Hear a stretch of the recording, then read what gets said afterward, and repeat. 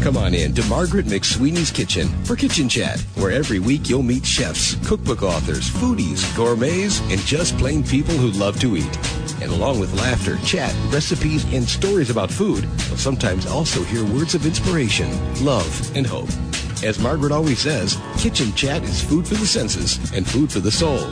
So grab a cup of coffee, put your feet up on a comfy chair, and get ready to spend a little time with Margaret and her friends. Hello, dear foodie friends, and welcome to Kitchen Chat. I'm your host, Margaret McSweeney, along with a dear friend, Chef Jamie Larita, who's hosting. And it is just my delight and honor to welcome you into the Viking and La Cornue showroom here at Chicago's Merchandise Mart, Suite 137. And what a great show for you to be tuning into today. We are going to be having a kitchen chat with Chef Bill Kim of Urban Belly, and he has a new cookbook out. We have so many fun questions, but welcome to Kitchen Chat. Well, thank you, Margaret. Pleasure to be here. Oh, it's great. And it was so much fun watching you and Chef Jamie Larita cook for a big audience today. Well, let's clear it up. Bill did most of the cooking. Bill did most of the cooking. This is one of the first times that I was able to sit back and have a great chef in our showroom. Bill was actually one of the first few in our culinary series to come into our showroom and show a great group of designers today his stuff and present his new cookbook that we're super excited about. Yes, we are so excited. And what did you cook? And maybe we can provide a sneak peek, because this is one of the soon to be published and recipe in your cookbook. Can you share with us what was on the menu today? Sure. We started off doing a kale salad that had some fried chickpeas, green papaya. Then we did our version of a quinoa fried rice, but it was actually served cold with an egg omelet seasoned with little fish sauce and little peanut pesto that's from the cookbook. Then lemongrass salmon that was lightly seared and marinated overnight, and we served that. Then the dessert was coconut and chocolate together with soaked apricots. So, Bill, on the subject of your new cookbook, while we're on that page, pardon the pun, we have a copy of your cookbook virtually since we gave out the first 8 copies. And right here it's called Korean Barbecue, Master Your Grill in 7 Sauces.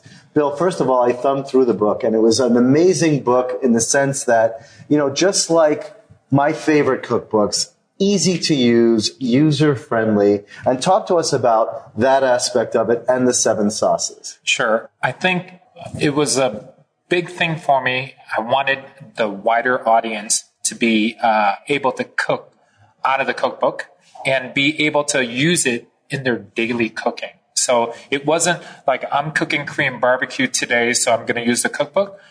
I want to cook, and let me get some of these master sauces that enhance what I do. And everybody has their favorite ingredients. Mine is broccoli and chicken. And sometimes it gets boring. And you're cooking the same thing all the time. So in order for you to get started from the book, you make these 7 master sauces. Then you add and subtract ingredients to make many different recipes out of it. And we're proud that some of the recipes that you could make within 10 minutes. Wow. Yeah. And I noticed going through the book that your wife, Yvonne, is a big influence in the book. Tell me about, first of all, a little bit about her, and then tell us a little bit about the fusion of your relationship into the pages of this book. Sure. Yvonne, my wife, is Puerto Rican descent. So we like to say it's Korean and Puerto Rican, Korean. So, until I met her, I didn't get to taste a lot of Latin flavors. Yes, tacos and things like that, but the Caribbean flavors are so haunting in flavors, and just how it comes about, like using plantains as a vehicle to make a sandwich. Instead of using bread, use plantain. Or use plantain to make mashed potatoes, but use that starchy, sweet ingredient. My curiosity of that cuisine started me researching it. And obviously Yvonne likes to eat, but she's not an expert in cooking, so I have to go to the next step, meeting her mother. But is she an Yes, Lola. Is she an expert in cleaning at least? She is the best. Oh, good. The best of cleaning. And she helps. But, just meeting her mom and the way she cooked like my mom, Right. where it was all from the heart. That's And she is in your cookbook, Lola. And I love how you have combined the Thanksgiving turkey with Lola's recipe in yours. Yes. So we have 2 Thanksgivings at our household. One in the suburbs with my mom, so the Korean American Thanksgiving. Then we drive down back to Chicago and we have what's called lechon style turkey breast. Lechon style. Yes. So that means, vinegar, oregano, garlic, and oil, and you just let that turkey breast itself kind of marinate. Then, since it's only for 4 people, we have just enough, and it's just this earthy and fiery, and it's all the things that I love about my wife that comes in a bite of turkey breast. Wow. Yes. So you seem to be speaking a lot about your family, and I'm curious, I want to go back to Bill Kim as a young boy. When and how has your childhood inspired you as a chef? And talk about, coming to America and all of that. How's that melded together to form your career? Sure. I came here from Korea. When was that? When I was 7, it's 1977. So During the disco. Yes. And that month was February, and it had the blizzard of 77. Wow. It What were was, you wearing? and so I was just like, is this the real Chicago? This is like what I'm going to be dealing with all my life. Right. But we went into Indian and Jewish neighborhood. That's where we first landed. So there was an influence there. Then we after that, we moved to an all Italian neighborhood. So another influence. So, all these things as a growing kid, I was always the sore thumb that stuck out. I never fit in to our neighborhood. And it wasn't that you were you 6 foot, however, then? Because you're a tall man, Bill.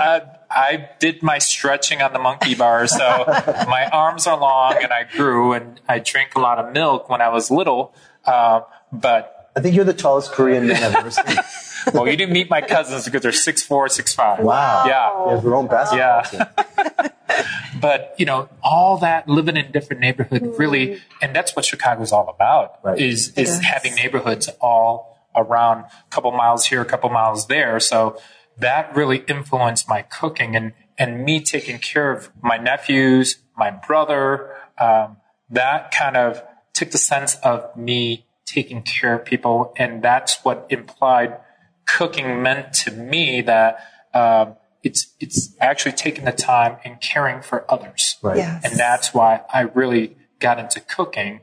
And, these neighborhoods that are in the suburbs and in Chicago that really influence what I do, because it's always, there are differences, but there's more commonality in ethnic groups. And I try to find a common denominator of ingredients in different cultures and apply it to what I do. I can obviously see that, Margaret, through the cookbook. You could actually see that, you are identifying these ingredients that speak to these cultures. Absolutely. And I love too, Chef, how it's really been on your heart to educate the public about Korean food. And you took the Olympics as an opportunity to introduce your soul food, fried chicken. Yes. And I was just so surprised to learn about the Southern influence within Korean cooking. Could you share with us about that? Sure. I think a lot of it happened in the war, right? World War II, where a lot of the basic trainings that happened in the States were down in the South. So a lot of the military personnel actually brought it to Korea, where they were missing some of those elements like the fried chicken or stews or pickling. All that was already there. So it just kind of melded a culture that's from here in the States than what was happening in Korea.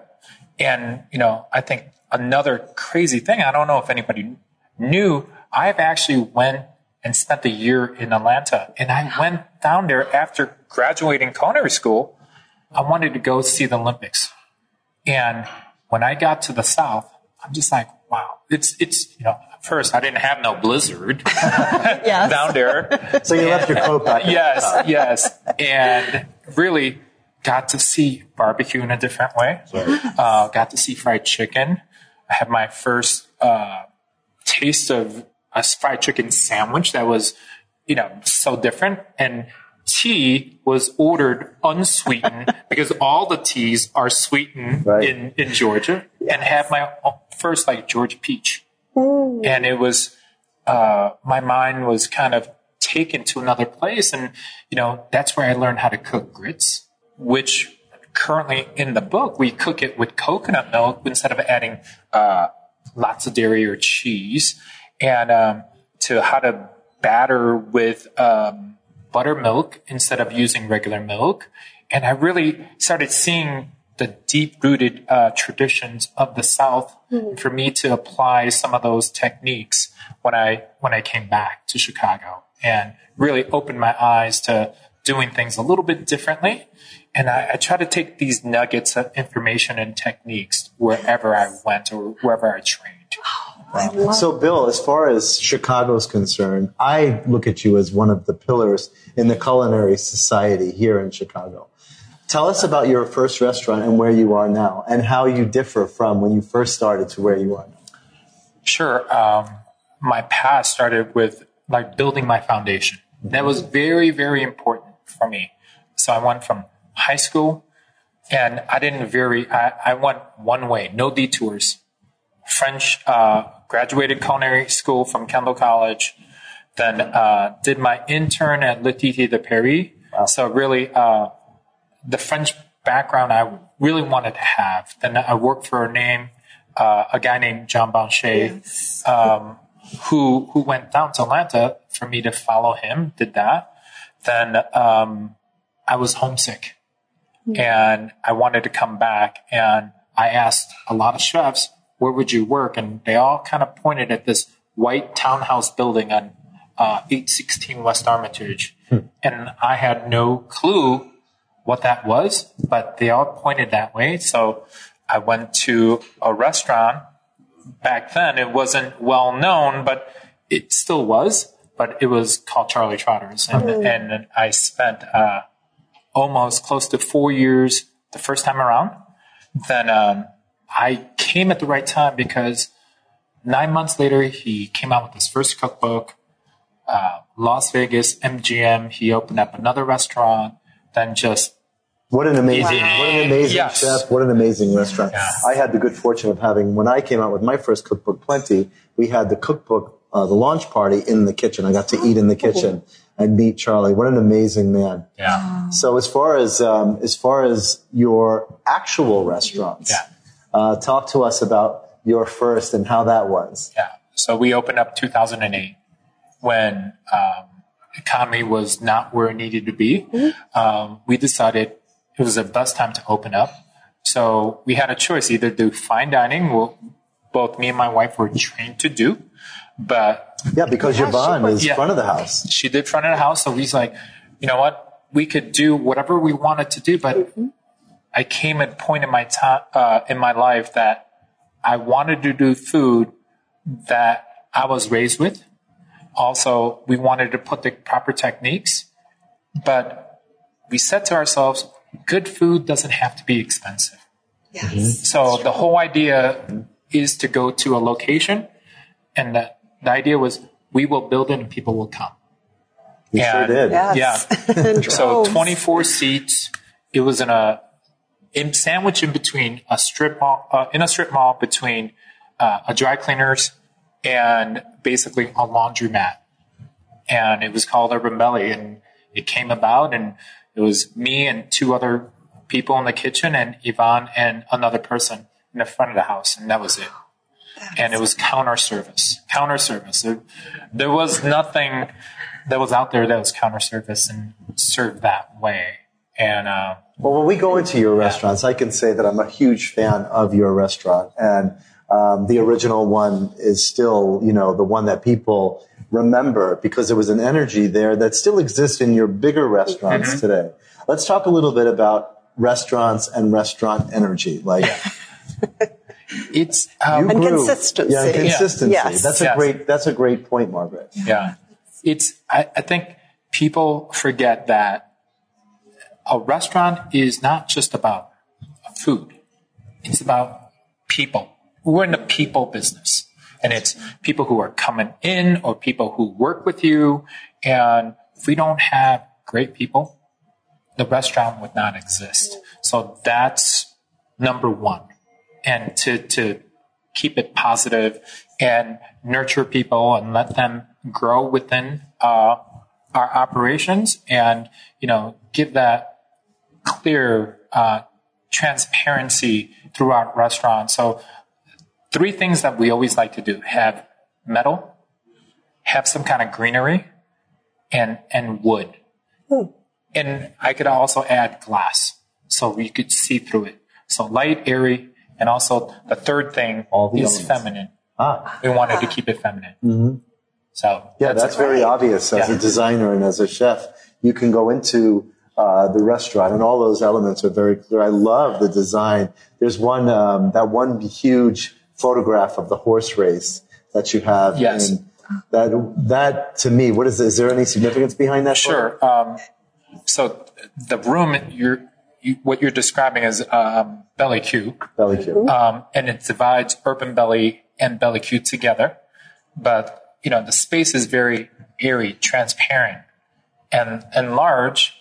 And in order for us to interject energy, when you go into a horse race, when you hear that thundering of the horses, you give that energy. And plus, my wife loves horses, so that is her passion. And you have a great friendship and connection with Chef Edward Lee in Louisville, Kentucky, and he does a lot, of course, with Churchill Downs and the Kentucky Derby. So I'm going to tell you a small story. So Ed and I met probably 6 years ago, and he's like, "Oh, why don't you come down to the Derby?" I asked my wife, she's like, "Oh my God, we have to go." So he let us stay at his house. He's like, "I just need a favor. I just need you to help me with this Derby day." I was like, "No problem." He didn't tell me this is the busiest day out of the year. He worked me to the bone, but we did drive to the Derby, went through the stables saw all the horses pre-race. We got to see all the horses and we got to see the Kentucky Derby. Wow. Yeah, but that's amazing. As a chef, we get to have, myself traveling the world with musicians.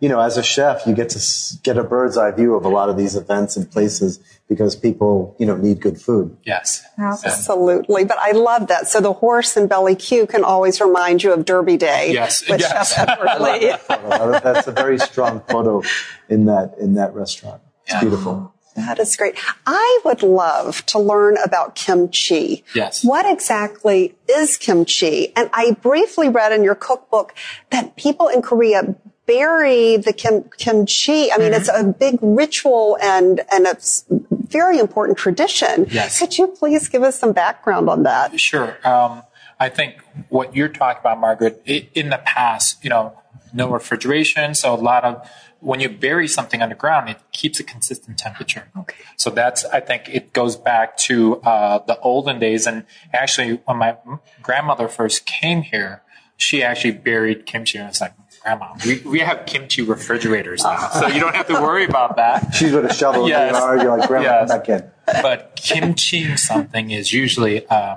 people equated with something spicy, something that's fermented. But now, more than ever, there's probably like 100 different types of kimchi. I call the word kimchi, I use that as a verb instead of a noun. So you could kimchi watermelon, kimchi apples, kimchi pears. You could do all these things, but it's basically, I describe it in a book as, I call it the magic paste. And you make this like magic paste out of Korean chili flakes, sesame, fish sauce, garlic. And that's usually the basis. Some people use shrimp paste, but that is your salt. And you salt the item, whatever it is, carrots or celery or onion, and you draw all the moisture out, then you put this paste on it, and you just let that kind of ferment. Or I like to eat it very fresh, which means I treat my kimchi like salsa. And you never tell somebody how old your salsa is. And people brag about how old their kimchi is, which is great. Is there a kimchi salsa on the market? There isn't, but Jamie, idea. Yes, but I would buy that. Yeah, so I like serving my kimchi very fresh and done that moment, and like to eat and taste all the garlic. We add a secret ingredient that's in the book that is fennel. I just feel like the fennel just gives it a earthy fresh, and it pops in flavor. So we add fennel to our magic paste in the book. But that's how it's a condiment that's eaten throughout Korea all over. But my favorite thing that my mom makes that she kimchis is Kirby's or pickles that are fresh, that she grows from the garden, and she salts the Kirby, and she makes almost like a vegetable slaw, and she puts the magic paste in there, and she stuffs it and lets it sit for a day. I see 3 products coming up. I see the magic paste, I see the kimchi pickles, and then the kimchi salsa. Yes. Yes. There you go. Speaking of that, Bill has some products out on the market as well. Yes. We do. And the word belly means a lot to me. People think it's because I love pork belly. The idea of the word belly means everything starts from the woman's womb. We're all born from there. So we have a product called Belly Soy, Belly Fire, Belly Bomb, and Belly Swang. Belly Swang is sweet and sour. So sweet and sour, so Belly Swang. So it's our take on a hoisin sauce. That is all natural. And where do you find these products? Currently, we're working on going to a grocery store, but you can find it at local foods and also at all the belly restaurants. Okay. And what about online? Online, you could order it online through our website. Okay. Yeah. And I noticed that your cookbook is now we are the first people to have seen the cookbook today. It's a gorgeous cookbook, easy to use, and that can be found on Amazon. Yes. You can pre-order Amazon. It'll be out April 17th. And we're going to have a pretty big party, and you guys are going to be invited to the party. Yes. And Bill, it was great to have you as, I love having chefs coming into the Viking showroom, into my Viking kitchen here, because they get to experience not only the environment that we've created here that's very chefy and filled with culinary energy, but what did you think about the products that you cooked on today? Yeah. My God, it's, for me, I feel like I'm at home. In our kitchen, I feel like now I could say this is our kitchen. Perfect. Yes. It's still having that commercial element to it, but it is sleek, it is modern, and man, I wish I had that new black mat and the rose gold. Incognito. My God. Yeah, and the Viking, we cooked on the Viking 5 series today. And it was a pleasure to have you in our showroom. But I wanted to talk to you really quickly, Margaret, too, if you have any other questions for Bill. Yes, definitely. What is your favorite dish that you are like, I know that if I owned a restaurant, I would have something in there that I love to cook and love to serve because it was like my winner. What could a person going into your restaurants now that if they had that dish, they would be charged with taste memory? Well, I think it's the original, it's the classic, it's the Korean short ribs with braised kimchi. A lot of people think kimchi should just be served cold, but it's the charred, the sweet and sesame flavors of the grilled short ribs. Then you have the little bit of acid from the kimchi, but it still has that lingering ginger flavor. Then we do a chimichurri. It sounds crazy, but we do it with sesame leaves, which is super Korean. And, it's grilled meat, so Argentinian, but we do the kimchi and having that kind of lukewarm chimichurri that goes on top, but made with sesame leaves. Making me hungry. Yeah. Now, Margaret, have you been there? I haven't, We're going to have and to I go. We're want going to have to take you there. You're going to love this restaurant. I would love to Most go. importantly, because of the desserts. He hit me with this peanut butter and jelly coconut sundae. What the heck was that? So it's a version of a soft serve. Mm-hmm. So if I was good on Sundays when I was a kid, my mom would take me to the place where everybody goes to. But I kept on thinking, like, how can we have that sundae that everybody remembers as a kid? I gotta tell you, Peanut butter and jelly. talk about taste memory. I go to the restaurant. I have this amazing meal with my friends. He's throwing out dish after dish, one better than the next. And I thought, dessert? There's no room for it. Talk about like a dessert bomb in your mind, like a peanut butter and jelly sundae. Margaret, you have to go and we have to have Definitely, because your dessert here today, the chocolate one, was so good too. That was thank you. outstanding. Thank you. Oh, and you'd mentioned sesame, and I loved reading about how one of your first memories and experience in the kitchen was it grinding sesame seeds? Can you tell us about that? Sure. At our house, I feel old now describing. So there was no gas stove in Korea. So we had to light up coals and put it under basically a floor, and we would heat up things that way. But in order for you to get flavor out of sesame seeds, you have to kind of bring out the oils. So in order for you to do that, just put it in a pan and you would just roast it slowly until you hear popping. So once it pops, it releases the oil. Then my first job was take that and use a mortar and pestle and just grind it until you make it into a paste. Wow. Then we would add oil to it to get sesame oil that way. That is amazing. And is this an ingredient in one of your sauces? I feel like these 7 sauces, Jamie, are like the 7 wonders of the world. They're like the mother sauces. And Yes. It is. You know?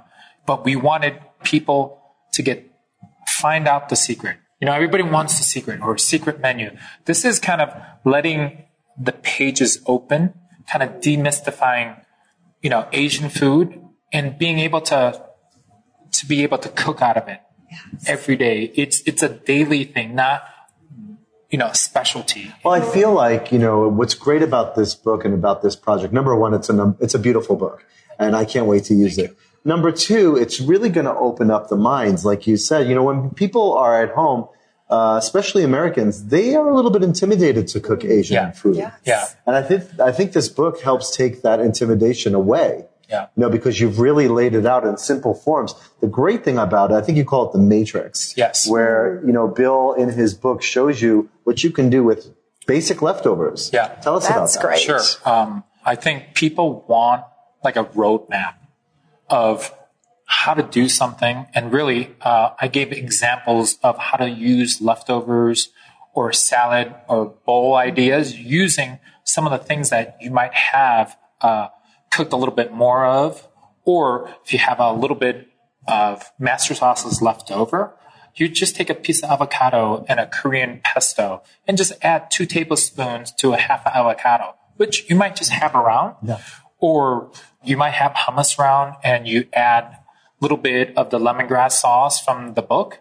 And now you kind of intensified it or you give it another layer of flavor. I noticed what you did today with the salmon. You had some beautiful salmon in the showroom today, and you had all of your sauces pre-made, and people were having all these different experiences with all these different sauces. Yeah. And I imagine having these sauces pre-made in your refrigerator, you can have them at home and take a simple roasted chicken and some greens and make something amazing. Yeah. To what I like to call it enhancers. Right. Enhance everything that you already do. Everybody has their favorite recipe. My wife has 2, quinoa with chicken and quinoa with shrimp. Right. So she has those, but she's going to take out 1 or 3 of the sauces and add, and it builds and layers the flavor. So I think somebody in the party said it's all about the sauce. And it is all about the sauce. And all about the sauce. Yeah. And you give the secrets of the sauce in your new cookbook. So that is going to be great. I'll make sure we have a link to that. A couple of quick questions with Chef Jean Boucher, very much beloved here, the Jean Boucher Awards. Mm-hmm. What lesson did you learn from him that you still apply in your own kitchen?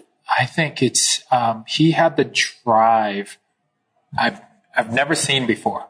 He used to come at like 5 a.m. before anybody, and he would make everything and walk away. And we were just like, what did he make? How did he do that? And, the important thing was he had that dedication to his craft. Yes. And for him to be able to show some of those secrets to us, it was very rare to have that kind of interaction with somebody. Then later on in life, as I became a chef, then we related differently. I was no longer a student, but almost a peer, and you don't get that opportunity to have that kind of interaction with somebody. So he actually invited me to his house.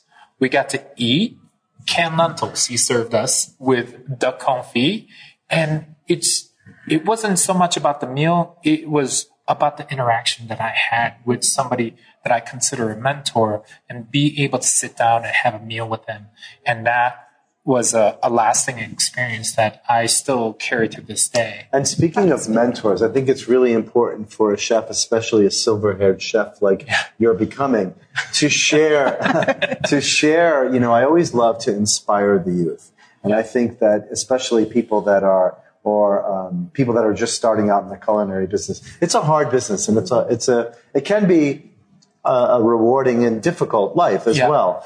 If you were to shed some light on the young budding chefs of today, the chefs that are going to be watching this, any words of advice, wisdom? I think you got to be a ferocious reader, a ferocious learner, and go out.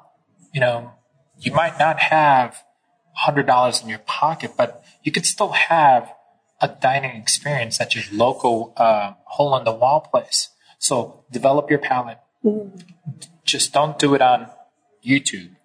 Actually go out there and taste maybe a gyro, or go to an ethnic restaurant and really experience developing your palate. And I think that starts the journey of wanting to cook. What is the story? How is the origin? Where does it start and where does it finish? And so you are being curious. Ask questions. There is no question that is too big or too small. Ask a lot and be a sponge. And I think that's where you have to start. Be open-minded. I think in food, people want to put you in a category. Is it this food? Is it that cuisine? Is it how many stars and this? Let's break that mold. And, we always like to say, cook without borders, knowing the fact that you know the foundation, but cook without borders. Open your minds and see what people could come and what they could bring to. Let's hear the stories about food and be open-minded to have different people in your kitchen working with you and different levels of experience. Because if everybody's at that point where everybody's the same, that's not what makes it exciting. Yeah, it's boring. Right. It is. It's boring. I always say, too, as a chef, I think it's really important to go out and find some ingredients that you don't know about. Maybe going to the market and buying star fruit or whatever it is that you've never used before, and take it home and experience and play with it. I think that's really important, too. I love that advice. And you've been so helpful to me in my culinary journey, and foodie friends, you've joined us along the whole way. 2 things I'd love to say. First of all, thank you for your heart of charity. Here on Kitchen Chat, as you know, we love the perfect pairing of charity and cuisine, and you reached out and helped with Jimmy Bannis's wonderful fundraiser for Puerto Rico, and I just applaud you for your participation and the other chefs and that. It's so important, and make sure you do look at opportunities to help Puerto Rico. They're still suffering there. And Haiti. And exactly. And Chef Jamie, do you want to share with the listeners and viewers about your recent trips there? I'm fortunate enough to work with the Middleby Corporation that has Salim Basul as their CEO. And with the Basul Dignity Foundation, we were able to go to Puerto Rico with our refugee ovens and help people. But we were just in Haiti several weeks ago. And if you can think about reaching out and helping someone, and a lot of times people don't know how to do that. Right. They want to, but they don't know how to. But I had the opportunity to see just how bad the devastation is there and the level of need that's there, and in Puerto Rico, but particularly any one of them. Haiti, they're in really bad shape. And we need to do more as human beings to help other human beings in situations like that. It was just mind-blowing. So we were able to deliver some stoves to some really amazing people in need. And I think as a chef, it's really important to give back. And the best way to give back is always, through food. Absolutely. And to bring everyone to the table and to share a meal. And thank you, Foodie Friends, for all that you do. I know you send in some great projects you're working on. I want to encourage you and just thank you for reaching out as well to help others. And I love ending Kitchen Chat with, because you're saying ask questions. So yes, I am on this culinary journey, still learning. What are 3 tips you would provide to the home chef about what they could do in their kitchen, especially in preparing Asian food? Sure. I think a lot of people, when they think of Asian food, is spicy. Mm-hmm. It's too spicy. It's overwhelming. I think the secret is to have pleasantly spiced food without going over. So the heat level needs to be there, but not too much. And that's, Charlie Schroeder used to say, taste. After you taste some more. Mm-hmm. I think that's thing that people don't do enough of. Right. They just follow the recipe and they put all the ingredients in until somebody eats it. But, cooking is called cooking because it changes and you adjust and taste the food. And as you start cooking more and using recipes, you're going to learn that adjusting, tasting, and be patient. Great elements. That's great advice from the Buddha himself. Yeah. Oh, thank you so much, Chef Bill Kim, or Bill Kimchi, we should call you for that. Thank you so much. And this was just so much fun. I'm really enjoying these kitchen chats and the Viking and La Cornue showroom here at the Merchandise Mart in Chicago, Suite 137. You can always see Chef Jamie Laurita here. Yes, and it's been a pleasure to have the opportunity to invite other chefs in. I always say, more flavor is more flavor, right? Yeah, and exactly. Today I learned a lot from Chef Bill Kim. And thank you again for coming in. And thank you, Margaret, for having us both on today as your guests. Oh. And it's been amazing. Well, thank you.